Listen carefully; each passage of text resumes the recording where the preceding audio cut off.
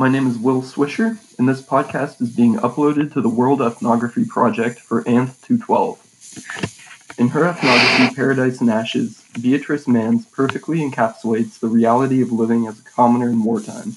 This book was published in 2004 by University of California Press. Beatrice Manz is a professor of cultural anthropology at UC Berkeley, and her education focuses on Guatemala and Latin America. She was also the chair of the Berkeley Latin America Studies program from 1993 to 1998. Through interviews and accounts of Guatemala's rich history, Manz brings the reader into a tragic story from the recent past that showcases humanity's brutality as well as our ability to come together during times of struggle. The research question that I have decided on for this project is, how do communities survive and rebuild during and after conflict? Paradise and Ashes tells an account of the Guatemalan Civil War, which took place from 1960 to 1996, although the ethnography itself focuses on a major period from 1970 to 1986. In order to understand the Civil War, one needs to know the ethnicity of the people in Guatemala.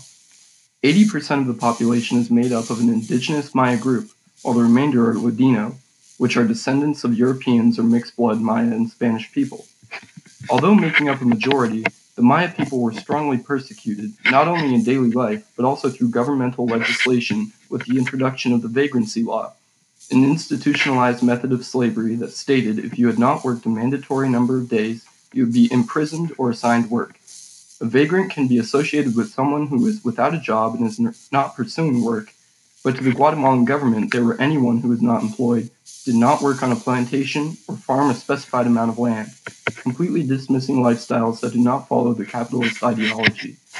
By being forced to work on plantations called fincas, owned by rich Ladinos, or volunteering, or forced under military supervision, on public works projects for the government, the Maya people were never able to create settlement of their own. If a commoner's work quota was not reached, they would be forcefully relocated to a Ladino-owned plantation, making no money off of 6 months of continuous, back-breaking labor and risking their lives for the profit of the landowners. 90% of agricultural land was privately owned by a medium to large-size operator or corporation, so there was little opportunity for the Maya people to work community-owned land for their benefit. In addition, deforested land throughout Guatemala resulted in erosion, leaching minerals from the soil and rendering that land unusable for agriculture, causing the desire for usable land to increase exponentially. Many of the fincas were located across the country, giving the workers no choice but to travel long distances with their own money just to find employment. Once they had arrived at their destination, they were met with abhorrent housing consisting of 20 by 12-foot thatched roof huts with straw floors, which were then divided into 2 to 3 rooms. The Maya people were persecuted from the day they were born. Even the teachers in schools did not care for their indigenous students' education. Miguel Reyes, a Quiche Maya native, was quoted as remembering, "There was only one teacher, and she attended more to her husband than to her students, because this guy was a non-stop chain smoker. Her job was to roll cigarettes for her husband, so she would leave us there. She would only open the school for us and then command children to study." After hundreds of years of conquest and servitude, the indigenous people of Guatemala had enough. In 1960, the Guatemalan government reported unprecedented economic growth in the country, while their taxation and government social standing ranked last in the entirety of Central America. To combat this oppression, the people began to form cooperatives under the influence of Catholic priests, created to support the community and offer a system of local government to the people who had been denied infrastructure and education for their whole lives. The main goal of these cooperatives was to obtain land for the indigenous people, land that they could work and transform to create ideal and safe spaces to live. Co-ops taught essential skills such as accounting or sanitation, anything that would raise the ability of a peasant living off of their own resources. They left the Maya highlands that had been their home for generations and migrated to a new land of opportunity, the tropical forest, an unconquered and hostile landscape that served as the only freedom from an oppressive government. Within this forest, the village of Santa Maria Zeja was formed, the focal point of the ethnography and a perfect example of the injustices that the indigenous people faced in the country. The village included amenities and public projects built by the villagers, including landing strips, bridges, a school, clinic, a community room, chapel, and volunteer living quarters, among many others. Within the first year of Santa Maria Zeja's founding, 116 families had moved to live there. In just 5 years, the population in the region rose from 5 to 10,000, and by 12 years had increased to 45,000 people. Maya people were moving to the forest in large numbers to build and manage a life of their own. In their farm plots, villagers grew the essential Mesoamerican crops corn, beans, and rice. But after mastering the land, they began to grow oranges, bananas, pineapple, tangerine, and yucca in small house plots. In the unfavorable conditions of the jungle, the Maya settlers found a paradise, a land virtually untouched that they could finally live in peace. Unfortunately, for those in power, this was the last thing that could happen. The Guatemalan agency INTA, tasked with giving land permits to colonizers, delayed in handing out the permits and in some cases gave the same parcel of land to several different people. The INTA went so far as to inform the settlers that even though some had provisional titles, no one would receive permanent documents for 20 years or so. The land issues meant that the native people could never fully own their land, as the government could come in at any time and take it away due to a lack of paperwork, or the deed would be in the country's name. By 1976, Guatemala was fully under vicious military rule.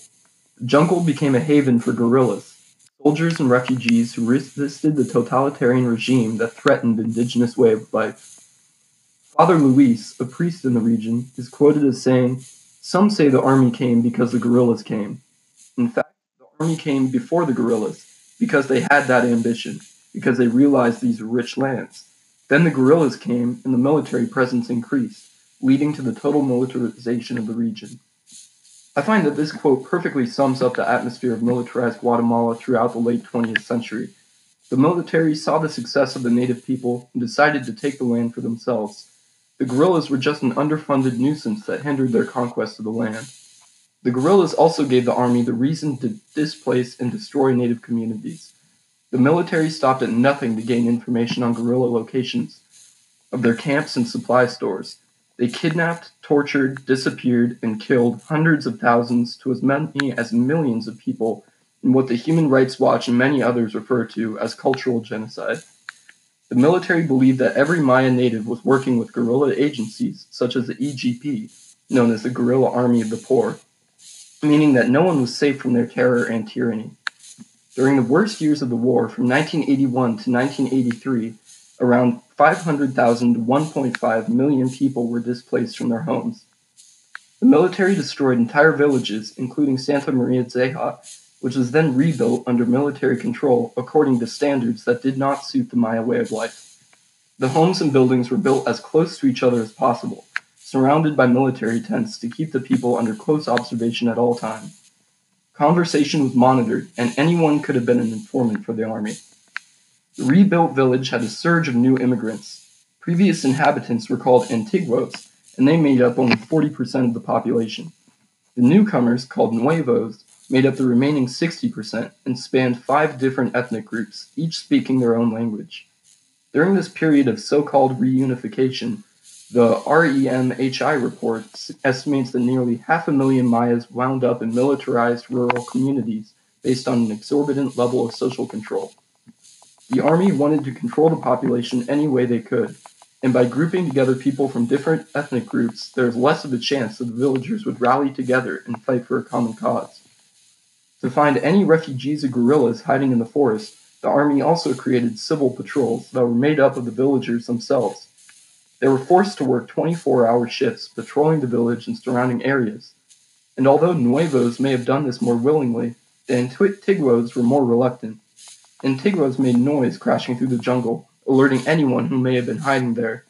On several occasions, the patrols came across camps that appeared to have been recently abandoned, with fires still burning and tools left strewn about. The author Beatrice Manz does an excellent job of giving an account of the Guatemalan Civil War through interviews with those who participated and accounts on specific events. There are moments in her writing where I can feel the horror and reality that is the violence of wartime conflict, and several times I've had to step away from the reading to take a break. Manz does not pull any punches when she discusses both sides of the story, and how no one was safe from the atrocities committed by the military and guerrilla forces. The ethnography builds up a history that leads to the systematic genocide of the Guatemalan native Maya population, who were killed, kidnapped, disappeared, and displaced throughout the military's occupation of the country. I believe that this book has been a good choice for me because it shows human perseverance in the face of ultimate conflict. Even in the worst of times, people find a way to come together and create a sense of unity after an awful event. On February 15th, a group of men went to survey what was happening and to try to recover some badly needed food, and, if possible, to untie pigs and give water to the animals. Several silently climbed a small hill where they could view the center of the village. They left their families hidden in several groups in the dense foliage close to a trail that led to Santa Maria Dolores and the southern path of the village near the Ceja River. Unexpectedly, the men on the hill saw an army patrol heading south down a path towards the Ceja River in the direction of their families' hiding places. A helicopter was also flying overhead. Crouching in fear in the jungle undergrowth, trembling mothers had stuffed rags into the mouths of their infants so they would not cry. As the last soldier passed, a small dog barked. The column immediately halted and turned back to investigate. They soon located a pregnant woman, her infant, and 2 boys left in her care. Meanwhile, Pedro Lux and his son Angel Lux ran to warn their family that an army column was on the way. Running desperately through the forest, Angel, the little boy, was none of the less too late. He heard the soldiers yell something at the terrified women and children, indicating without doubt that the troops knew that they had run across a group of unarmed civilians. And then he listened in shock as the soldiers emptied their weapons into the cowering group. As the bleeding bodies lay on the ground, a soldier threw a grenade to finalize the carnage. The unit then began examining the area more thoroughly, quickly locating a second group of 8 children, their pregnant mother, and a grandmother. The soldiers moved against them with indescribable fury, firing their weapons at point-blank range. The soldiers ripped open the pregnant woman's stomach and tore out her unborn baby. A little girl who had not been killed in the fusillade of bullets was tossed in the air and bayoneted. A young boy, Edwin Canale, managed to run and hide behind a fallen tree trunk, becoming the only witness to a bloodletting that wiped out his world. I remembered what we had been told to do if the army came, he later said. There was a lot of noise, smoke, everyone was screaming. My sisters, he recalled tearfully. I continued running any way I could. My goal was to get out of there. I was not afraid. When I was running, I turned my head and saw one of my sisters was following me. I continued running. I turned my head again. My sister was no longer there. I stopped and I hid behind a fallen tree trunk. He had jumped into thick, sharp brush that was cutting his skin. From there he observed the carnage. The army killed them all. Perhaps they did not notice when I fled.